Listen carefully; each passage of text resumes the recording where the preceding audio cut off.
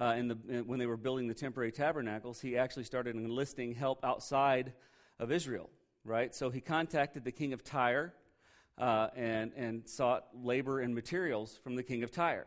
Now, Solomon, the reason he contacted him, his name was King Hiram, was because he knew that they had the best wood because they had these great forests. And because they had the best wood and the great forest, they also had the most skilled craftsmen with wood. And he knew that would be the people he would want to enlist to help him. So Solomon says, basically, I'll pay your craftsmen whatever you tell me to, which was, probably not the greatest business sense, but he had the money to spend.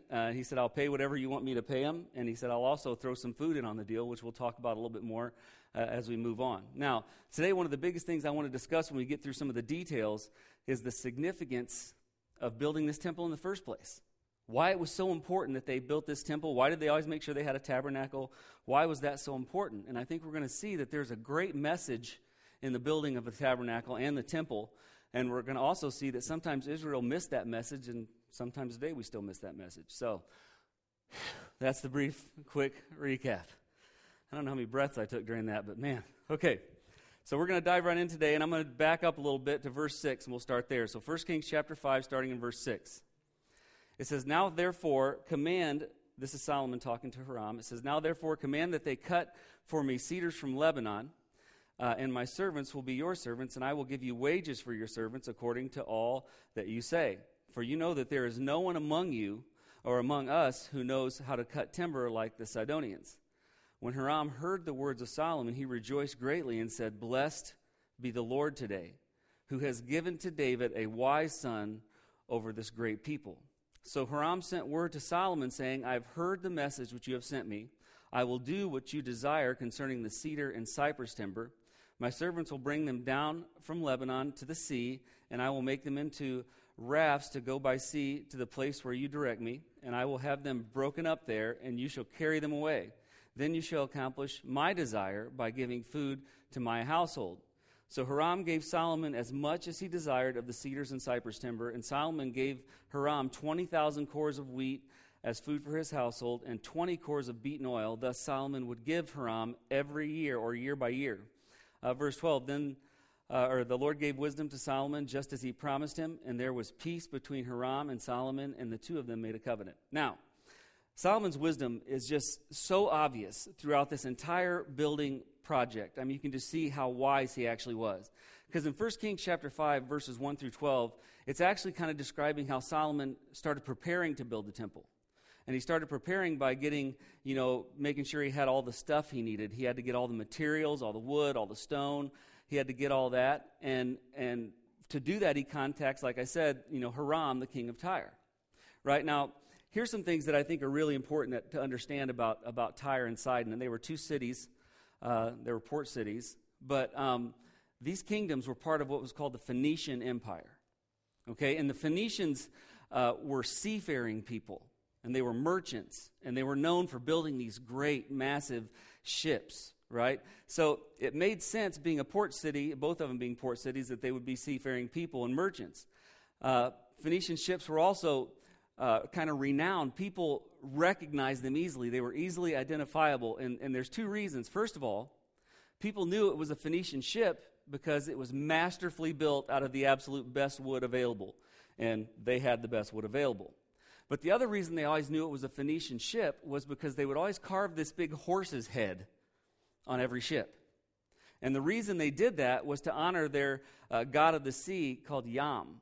They wanted to honor their god of the sea, so they always had these big horse heads on all their ships. So people would see these huge, well-built, masterfully crafted ships with this huge horse head, and they'd know it was, the Phoenicians.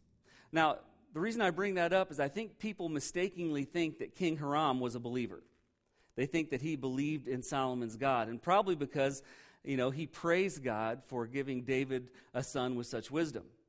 But the truth is that King Hiram was a polytheist, which means he believed in many gods. And the reason he praised Solomon's God was it was just another god, and he knew Solomon was familiar with it, so he praised him. And as we move through this, we're going to see that he wasn't a believer. He was just someone that was working well with Solomon. So the Phoenicians were also known for having these massive forests that had all the best wood. If you wanted good wood, If you wanted the best cedars and all that, you had to go through the Phoenicians. And they didn't just build wooden ships. They were kind of the first people that built wooden homes. A lot of homes back then were made from brick and things like that. They actually had wooden homes at a time when no one really had wooden homes. Now, all that being said, here's what they were not known for, and this became an advantage for Solomon. They were not known for farming or livestock. And the reason is they may have had the great forests, and they may have been a seaport city, but their land just wasn't good for farming. And it wasn't good for raising much livestock. It was just really a bad area to farm and to raise livestock. So they actually became really dependent on the nations around them to provide their food, especially the agricultural aspect of that. They had to depend on other nations, and one of those nations that they had depended on in the past was Israel. Okay? Now Solomon, you can see the businessman in him here, because he knew that they didn't have the ability to grow food. Not much anyway. And he knew they didn't have the ability to have much livestock. So before he makes this deal, this shows you his wisdom. He thinks, I know how I'll get this guy to jump on this deal. I know how I'll get this guy to take the deal.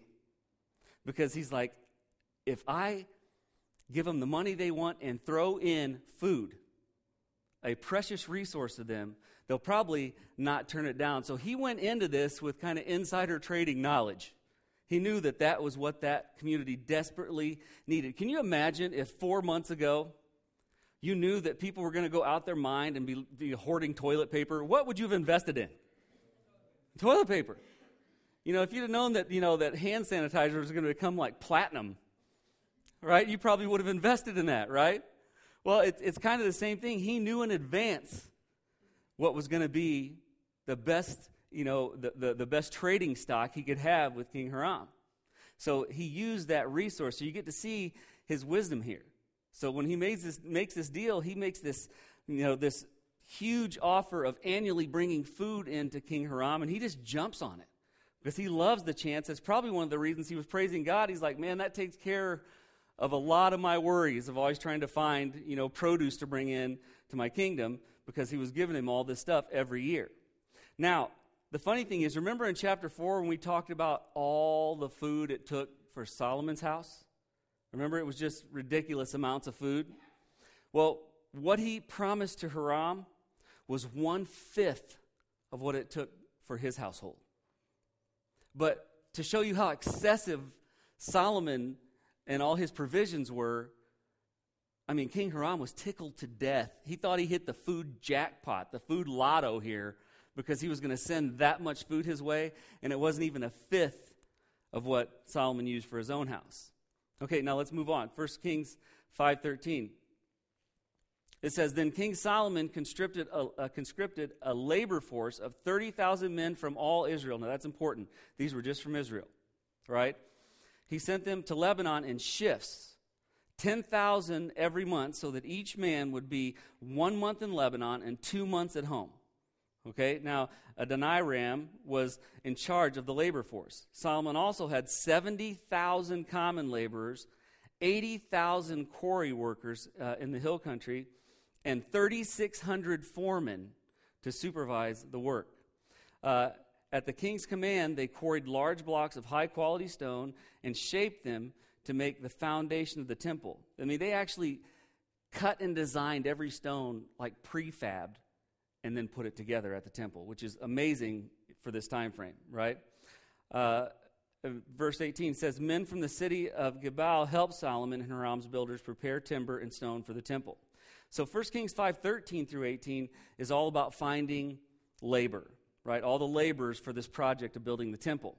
Now, how he got this labor force together was really wise, but it was also kind of groundbreaking, which is why I titled this message Groundbreaking. Because what Solomon did was he didn't want to be an unpopular king. And if he were to just to walk into Israel and say, all you men are going to help me build this kingdom. Imagine the unrest that would arise among the people if he just came in and forced all the men to basically be slaves and build this temple. That's not how he did this. Now, the labor force of 30,000 that were from Israel, okay, he did something very, very, very different for this time. The way he conscripted I cannot say that word, conscripted those men was really important. First of all, he only conscripted about a fourth of the population of men in Israel. Okay, so he didn't go after everybody, which that was smart, right? And of the 30,000 men, of these 30,000 men, right, they worked in shifts. He didn't make them all work at the same time. They worked a really cool swing shift that I really wish I could work, right? And we'll talk about that here in a minute, right? And what he did to select those 30,000 men was he did what we would consider a draft. Basically, he drafted the 30,000 men from the population. Okay, so they probably weren't really happy. But they did have some pretty good working conditions, because here was the deal. The laborers were organized into 1 month, 10,000 man shifts. So there was always at least 10,000 Israelis working on this project at one time. Always. And so what would happen was, since there were 30,000 men and there were 10,000 man shifts, you would work for 1 month and then you'd be off for 2 months. Who would like to have that deal at work? I mean, think about it. Can you imagine? Yeah, it would stink being at your factory or your store or whatever for 1 month, but for 2 months, you'd be digging that deal. You know what I mean? 2 months. And the reason he did that, and this shows his wisdom way ahead of time, was that he realized by doing that, those men would get the time they needed with their families, and that would keep their morale up. I mean, if you knew, all I got to do is finish this month and I am off for 2 months, how would your morale be? I mean, think about that, right? And still paid the same as everybody else, right? So he knew that would keep their morale up. But he also knew that that would take away the argument of them saying, you can't draft me, I've got farms, I've got business obligations. He was saying, listen, have somebody else take care of it for a month, because I'm only making you work 1 out of every 3 months. For 2 months, you can see your family, you can take care of all your business obligations, you can prepare for your next month in those 2 months that you're off. So it's actually really wise how he did that, and by doing that, he didn't have a lot of trouble out of his Israeli workers that he brought up there, right? Now, he also had 150,000 other laborers. Okay, so we're up to about 180,000 laborers just this far, right? And these men were not from Israel. Now, there's a lot of people that want to discuss where they came from. Israel had a lot of people that were not, native living in their lands. But a lot of the Canaanite countries that they defeated in battle, they would take their men, right, and make them tribute slaves. You ever heard of that, tribute slaves? Okay, basically what it was kind of like indentured servitude to us. They could work their way into citizenship. Okay, so it wasn't as bad as a normal slave, not that any slavery is good, but they could work their way into citizenship by being a tribute slave. So a lot of them were probably those people that were tribute slaves, I imagine anyway. And somehow he got all these people to work together, right, peacefully. And to get something done, he got them to do that. Now, it says he had 3,600 foremen. 3,600 foremen. That's roughly 1 foreman for every 42 people. You see his wisdom there? I mean, he's going, listen, there's no way that we can control that many people unless we narrow the scope of accountability and get to where they can actually be watched. So he had 3,600 foremen watching over him, so about 1 to every 42 people. Now, those of you who have been in management and know what a production report is, can you imagine Solomon going over 3,600 foremen's production reports every month? Can you imagine that? I mean, he still had a huge, obligation himself to deal with. But I can't even imagine what he had to deal with. I mean, those of you who have been in management know what I'm talking about. Can you imagine the whining he heard from those foremen? Can you imagine the foreman who thought they could do it better? I mean, just imagine for a second what he had to deal with, right? So this shows us again his wisdom and just how he organized all this, because good leaders know when a project is just too big for them. Okay, I don't know if you've ever worked for that person who just refuses to get help. They want to do everything themselves, so it always ends up being a big train wreck. Anybody ever work for the control freak? Anybody here, the control freak? Say, you better raise your hand. Right? Sometimes it's hard. But he wasn't like that. He was really, really wise. He knew this project was just too big. He knew that if he tried to take it all on himself and watch over everything and do all the accounting and trying to keep everybody busy, that this would drive him crazy. Good leaders know when a project is too big, right? And obviously Solomon was becoming an amazing leader because good leaders choose good leaders and let them lead. I don't know if you've ever been appointed to a position and then your boss micromanages you to death. Anybody ever been there? And you start thinking to yourself, why did you hire me and give me a raise if you're going to micromanage everything I do? Solomon didn't do that. He said, each one of you is in charge of 42 people. Take care of business, okay? I mean, I got 700 wives. I got things to do, right? Can you imagine? Can you imagine his honey-do list? Lord have mercy. But so he allowed them to lead. That's a sign of a good leader. Now, in all reality, I highly doubt that Solomon really had any issues with his foreman. See, in this day and age, we have problems from our foremen because we can't kill them. I'm just saying. In that day and age, he was the king. So he could kill his subordinates if he didn't like them or didn't like what they had to say. So maybe he didn't get as many complaints as it appears he would get, right? But I'm sure he got his share. Now, all that being said, I wanted to get to this one point. I wanted to get you through the details so I could put some time towards this last point here. And that is, have you ever wondered why it was so important for them to have a tabernacle or a temple? And the tabernacle was temporary, something that they could move with them as they were nomadic, right, or as they moved around. And this temple was a place that was going to be more permanent, right? You ever wonder why was it so important? Why was that such a big deal? See, the first tabernacle was built by Moses, and it was also called the Tent of Witness, okay? And God gave Moses very specific instructions. He gave him a very specific pattern to follow to build that tabernacle, and Moses followed it.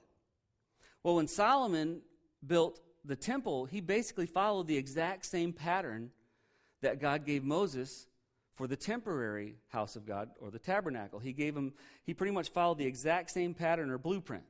Right? Now, here's the deal. The tabernacle and the temple were intended to teach people something. They were intended to teach people about worship. Okay? This is very, very important. This is going to come up later. All right? This is God's way of saying, listen, there is a right way to worship me. Because everything you do in the process of worshiping me is pointing to something else. So there is a right way to worship me. It was very important that he did that. And he also wanted to show them, and he wanted a constant reminder among them that they were incurably sinful and they would need forgiveness. And the tabernacle was that reminder, right? And so the temple would be that reminder, this permanent temple, right? But here's the thing. God never intended for people to think that a structure could confine him. And they actually kind of started thinking that. He didn't want them to think that he could literally be, because they call it the house of God, he didn't want them to think that they would have him caged there, that he would be bound to them only, that they would be trapped there. He wanted them to know, listen, no house can actually hold me. And if you look at what Stephen said in Acts chapter 7, starting in verse 46, he does a great job explaining this. He says, David found favor in God's sight and asked that he might find a dwelling place for the God of Jacob. But it was Solomon who built a house for him. However, the Most High, listen, does not dwell in houses made by what?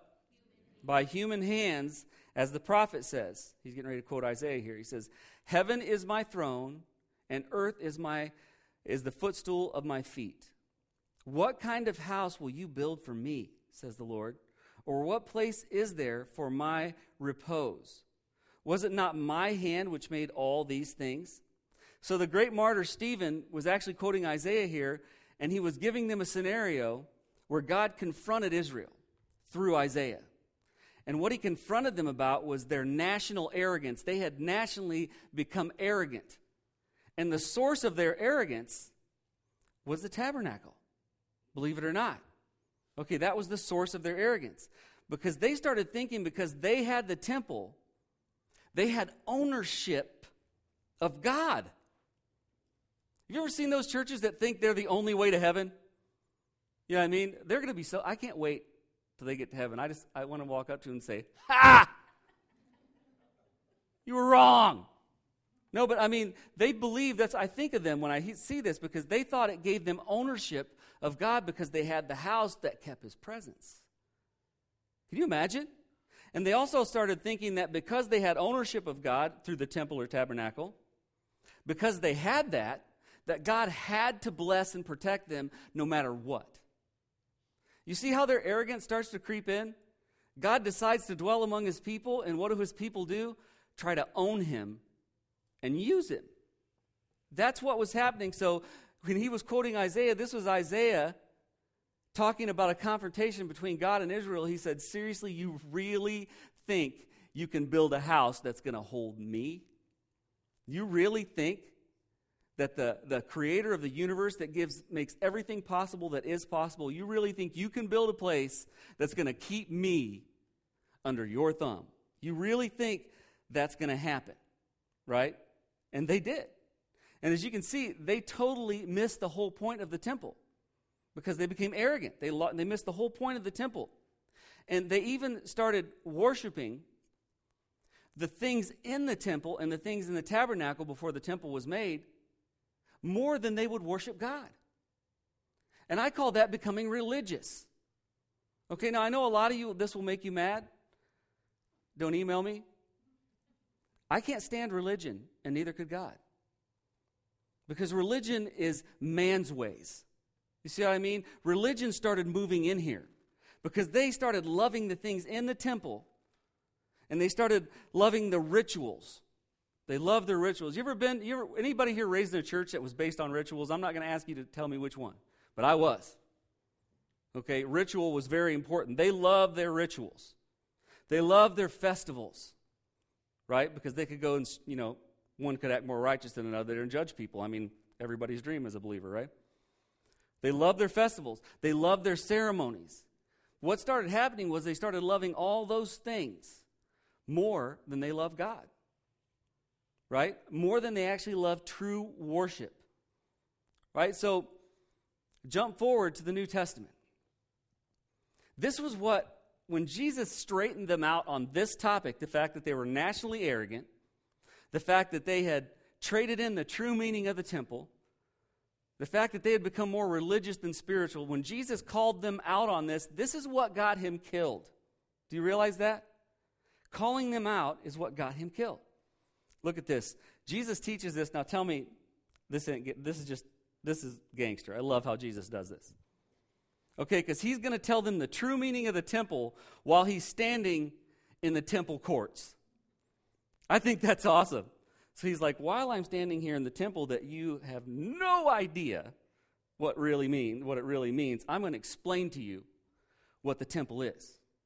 Okay, John chapter 2, starting in verse 18. It says, the Jews then said to him, what sign do you show us as your authority for doing these things? Jesus answered and said to them, or he answered them, destroy this temple, and in 3 days what? I will raise it up. Those are the magic words in the eyes of the Jews. These are the words that led to Jesus' death. When the false witnesses come, this is what they're going to bring up as evidence that he thinks he's God, which he was. But this is what they're going to use to have him put to death. Verse 20, then the Jews then said, it took 46 years to build this temple, and you will raise it up in 3 days. I could talk about that forever, but we're not going to, okay? He says, will you raise it up in 3 days? But he was speaking of the temple of what? His body. Remember that. He was speaking of the temple of his body. So when he was raised from the dead, his disciples remembered that he had said this, and they believed the scripture and the word which Jesus had spoken. So let me set the scene for you before Jesus does this. He walks into the temple, and there's money changers in the temple. And what that means is, you ever go to an airport and you exchange your currency? That's basically what it was. But the money changers in the temple were cheating people on the exchange. And you can bet the priests were getting a kickback. I'm just saying, another sermon, but you can bet they were getting a kickback. Right? So they were getting ripped off on their exchanging of their currencies and exchanging of their money. And then they would have to go, and believe me, they were not going to have the right sacrifice because they would conveniently have that for sale in aisle 9. of the temple, right? And so after they got ripped off on the exchange, they would get ripped off in purchasing the sacrifice because they were ripping them off everywhere they turned. So Jesus walks in to the temple that they completely had lost sight of its purpose. He walks in there, already troubled, and what does he see? Scammers everywhere, telemarketers everywhere, right? All over the place. And so he flips over their tables and takes a whip and runs them out. And you guys can try to spiritualize that. Oh, Jesus wouldn't use a whip. Yeah, he did. He took a whip and chased them out with that whip. I mean, may not sound spiritual, but cool as heck. Just saying. Runs them out of the temple. This happens, right? And the fact that they were allowing this to go on in God's temple should have been enough evidence that they had lost their focus. That should have been enough evidence that they didn't even know what that temple meant or stood for anymore, because they were allowing all this to happen in the house of God. And Jesus knew his time was short, so he wanted them to know the true meaning of the tabernacle and of the temple that Solomon built. And in that temple, he wanted them to understand what all that meant, right? So it's very, very important. When he was crucified and resurrected, that true meaning would become clear to everybody, okay? But that's another message. But the tabernacle and the temple were supposed to prepare people for Jesus. Had they used the temple the way they were supposed to, had they looked at what the temple was trying to teach them and taken it to heart, they would have had no problem with Jesus, because that tabernacle, that temple, everything it did pointed to Jesus, right? I mean, it just pointed to him, right? It was supposed to prepare him for it. See, the temple was supposed to remind people how sinful mankind is, and it certainly did. How did it do that? Well, because there was this sacrifice for this sin, this sacrifice for that sin. They were constantly having to have a priest go make sacrifices for them because they were constantly sinning. So the tabernacle and the temple was reminding them, hey, idiot, you can't stop sinning. That's it. That's the first thing it was supposed to do, right? It was also supposed to reveal that only a perfect sacrifice can remove sin. Now, they had messed that whole system up. But originally, if you brought anything other than your best, it was unacceptable. You were supposed to bring the fattest lamb. I don't know anything about livestock, but lamb, bullock, whatever. The one that can produce the most, the one that would probably make the best steaks. Right? You were supposed to bring the best you had to sacrifice for God. And that would remove sin only temporarily at the time, because that animal would have died. It wasn't eternal, but it was a picture of something to come. Right? But as time went on, they started going, I'm not going to take the best one. I might take the second best one. And as time went on, they started going, you know that one that's sick, that has no hair? Let's take that one. That's where they ended up. Okay? But they were supposed to know that only a perfect sacrifice can remove sin. That's what it was supposed to be teaching them. And Jesus was that perfect sacrifice, and John told them about it, and they didn't listen. Look at John chapter 1, starting in verse 29. It says, the next day John the Baptist saw Jesus coming to him and said, behold, what? The Lamb of God that what? That takes away the sin of the world. See, if they had been doing what they were supposed to be doing, had they been learning from the tabernacle and the temple like they were supposed to be, when John said that, that would have got everyone's attention. They would have said, oh my gosh, that's the sacrifice that all these sacrifices were pointing to. There's the perfect sacrifice, the perfect Lamb of God. There is our eternal sacrifice. But they had lost focus on that. Right now, the Jews were also taught that they had to be cleansed to approach a holy God. So they were really into all their ritual cleansings. Listen, God wasn't doing that because he was a germ freak. God was doing that to show them how dirty they were and how difficult it was for them to be clean. But he was pointing them to the fact that the blood of Jesus would come, and when they believed, it would be applied to them, and they would be eternally clean through that. That's what it was supposed to point to. Hebrews 9:13 says, for if the blood of goats and bulls and the ashes of a heifer sprinkling those who have been defiled sanctify for the cleansing of the flesh, how much more will the blood of Christ, who through the eternal Spirit offered himself without blemish to God, cleanse your conscience from dead works to serve a living God? See, had they been paying attention to what the temple was teaching, they would have realized their eternal cleansing had arrived in the person of Jesus. Right? And the temple also had priests. They had to have a priest to represent them before God. They could not go to him themselves. They had to have a priest. That is not the way God wanted it. God wanted to show them that they had one coming that would represent them before God. Had the priest not got corrupt, they would have drawn that picture for people. Because when Jesus arrived, he became the eternal high priest, and the priesthood is dead at that moment for all man, because Jesus became the high priest. Hebrews chapter 4, starting in verse 14.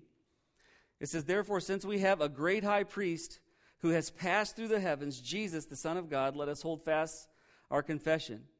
For we do not have a high priest who cannot sympathize with our weaknesses, but one who has been tempted in all things as we are, yet without sin." Let me add some context to that. The priests were judgmental and condescending, acting like they never sinned when people would come to him. Jesus wasn't. He understood. Verse 16, "Therefore let us draw near with confidence to the throne of grace, so that we may receive mercy and find grace to help in a time of need." So I could go on and on and on, but all of these things were present in the temple and the tabernacle and were designed to teach them about Jesus. All of them pointed to Jesus. You can't find one example of something that was going on in that temple that was supposed to be going on that didn't point to Jesus, and they missed it because they got religious, right? They turned into religious people rather than faithful people, right? They got sidetracked by their religion, and they got sidetracked by their traditions, and they missed the whole. They might as well have not had the tabernacle constructed everywhere they went because they lost sight of it. They might as well not have had the temple built. Solomon could have been wasting his time because they lost sight of it, what it was really for, right? Now, before I close out, I think it's important that we talk about this, but we need to be careful that we don't become focused on our religion too much also. And you may say, "Oh, we're not that way." But think about it for a second, right? We have to be really careful. This can happen because sometimes we confuse religious obligations with worship. You know what I mean? That means sometimes we go to church because we're supposed to. Now, I know, I'm not the only one this has happened to, where you get up and you're like, "I just don't want to go." That happen to anybody? But you think, well, I got to go. Got to go to church every week, or, God throws lightning bolts. Better go to church, everybody will judge me. Better go to church, everybody. Anybody ever think that way? Take down names, Kevin. No, I'm just kidding. Everybody has that thought every once in a while. But when you start going to church because you're supposed to, then you're becoming like the Jews who missed the point of the tabernacle. We don't come to church because we're supposed to. We come to church because we get to. And there are people in China who would love to have the opportunity to freely do this. We come to church to hear the Word of God, to learn about God. We come to church to fellowship with other believers, to be strengthened and encouraged by other believers. We come to church to worship God for all that He's done and to let Him know publicly with our fellow believers that we love Him for everything He's done. We come to church with the hope that other people will come in and learn to love Him too. We get to go to church. We don't have to go to church. You see how that religion can start sneaking in there, and you don't even recognize it? Listen, church is so important, but sometimes even going to church regularly can be a problem, because church is important, but it shouldn't replace your personal relationship with Jesus. And I've had people, I've asked them, "How often do you read?" "I don't. I just listen to you on Sundays." And I'm like, "Well, as majestic as my voice is, and despite the eye candy that you obviously get to enjoy every week, you need to have your own personal relationship with God. I cannot, why are you making me a priest again? That's gone. You don't need me to talk to God. You don't need me for God to talk to you. I'm here to teach you. But you know where the real relationship happens? In here. And if you go to church and say, I don't have to read, I don't have to do any of that stuff because I went to church, I'm good, I'm covered for a week," then we become religious like them and we miss the whole point. And sometimes we get caught up in works like they got caught up in their traditions and like they got caught up in their festivals and their ceremonies. Right? Listen, volunteering is so important to do things at the church, and believe me, we need them, and it's a good thing. I'm not knocking that, so all the heads of the departments don't kill me. I'm not knocking that. We need volunteers. It's very, very important, but it can't replace living your faith in the world every day. That's more important than what you do here. It is. It's just more important. Right? See, like the Jews with the temple, sometimes we miss the point. We often think like they do, we get arrogant. Because we're believers, God will protect and bless us no matter what. I've heard people misquote Romans 8:28 my whole life. Right? Well, the Bible says God works everything out for us. I'm like, yeah, it doesn't say that. It says God causes all things to work together for good to those who love God. Jesus said, if you love me, you will keep my commandments. He said, to those who love God, to those who are called according to his purpose. It does not say, become a believer, do whatever you want, and I'll bless you no matter what, and I'll protect you. That's not what it says. Right? But we've become arrogant like that. I mean, we think because we're believers, God is going to bless us, and all we have to do is show up and go through the motions, and God will bless us. Doesn't that sound a lot like the Jews? They thought they owned him because they had the tabernacle, because they had the temple. Right? We thought, well, all we got to do, go to church. Just like they thought, well, we got him trapped now. Right? Listen, we forget church is where we worship, but church is not where we live our faith. Now listen to me. I know that sounds strange. Church is where we worship, but it's not where we live our faith. Listen, there's nothing you can do in these chairs that's going to make anybody else believe or not believe more in Jesus than they already have. Right? You don't come here to live your faith. You come here to worship. Hopefully that includes you living your faith. I don't want you coming and decking your neighbor or anything. Right? But you know when a believer's real job and obligation kicks in? When we walk out those doors into a world that needs to hear from us. When we walk out there, it's important that we live our faith out there. It's important we come here to worship, but that does not replace our obligation to go out there and live it for people and be a light and a testimony. Sometimes when I see believers who aren't living it, you'd be shocked how many times they'd say, what do you want from me? I go to church. You see what I mean? Which is almost exactly like what the Jews were doing with the temple. Right? Now listen, so what we do, what we say, are you ready for this? What we post matters. It matters. And I'll tell you what we do, what we say, and what we post is what truly reveals the depth and sincerity of our faith. If your life is to find arguments online and argue with people, the depth and sincerity of your faith are in question. They're in question, I'm sorry, because Jesus didn't walk around looking for reasons to fight with people, looking for reasons to judge people, looking for reasons to lift themselves up and put other people down, looking for reasons to brag. Jesus came to seek and save those who were lost and to show them the love that only a real Savior could show them. That's what he came for, and if we're going to be like him, that's what we have to be like. See, Solomon built a temple to teach people how to truly worship and truly serve God, right? And faith in Jesus transforms us into the temple because now we are carrying God in us. Now we are his temples, right? So now we need to be the people who teach others how to love and worship God. Just like the temple was supposed to do for them, we should be doing for this world. That's what this should be pointing to us. Listen, Solomon used groundbreaking methods to make sure that temple got built and got built right. We should be using groundbreaking methods to reach people and find ways to show people love, even when we don't think they deserve it. That's what we should be doing. And that's what, if we look at it as we go through this, everybody thinks, gosh, this is one of those chapters with so many details, it's not important. It's very important. Because God doesn't give us something that's not important. He's saying, look how much time I put into that temple to teach people about me. Look how much time I put into you to teach people about me. It's the same thing. I'm going to go ahead and close there. I'm going to ask if you would to please bow your heads. If this is your first time, we always like to give an invitation. And if there's someone here or listening or watching online who doesn't know Jesus as their Savior, it's not my job to judge, and no one can tell by looking at you. And I don't call people up front, and I don't do any of that stuff. We're not looking for notches. I just want to pray for you. If there's someone here who's not sure where they stand with God, while every head's bowed and every eye's closed, just make eye contact with me, put your head right back down, and I'm going to pray for you. Bless those people. And I'm not going to point you out. I'm not going to chase you down after church. And if you're listening online, God knows your heart.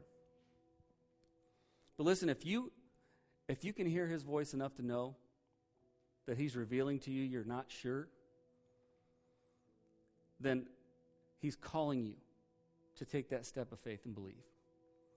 And if you make that decision today, I just hope that you'll contact us or a good Christian organization near you. But today we're also going to pray for believers. Because, one thing that this pandemic has taught us is we don't need a building to be a church. And we don't need to be a building or have a building to share the truth of the gospel. It's possible, no matter what our situation is. I just want us to remember that and to continue to be the church. Let's pray. God, I thank you so much for all that you do. I thank you for your word. I thank you for the truth and the promises we find in it. I thank you most of all, God, that you made a promise that we could never deserve. And that promise was that if we would believe that what Jesus did was enough to guarantee our eternal life, you promised you would give it to us, no matter who we are, what we've done, what other people think of us, what our reputation is. If we would just believe, you would cleanse us and make us one of yours. I just pray that whatever's holding people back, you would remove it so that they could make that decision today. And God, for those of us who are believers, sometimes we forget the mercy, the love, the grace that you've shown us. And sometimes we start to get religious. And sometimes we look at privileges that we have, like reading your word and coming to church to worship and sharing our faith, as obligations. God, don't let us be those religious people that don't make you appear as awesome as you are. Let us always be those thankful people that always reveal to everyone how grateful we are for your amazing presence in our life. Let us be those that are beacons of light to this dark world, especially in these difficult times. We just pray, God, as we leave here today, that you would keep us safe. Let our hearts fill with your love and overflow to those people we come in contact with. And Lord, if you don't return to take us home before we meet again, let us come back together at least one more time and give you all the praise, honor, and glory you're so worthy of. We just thank you for all things, and we ask these things in Jesus' name. Amen.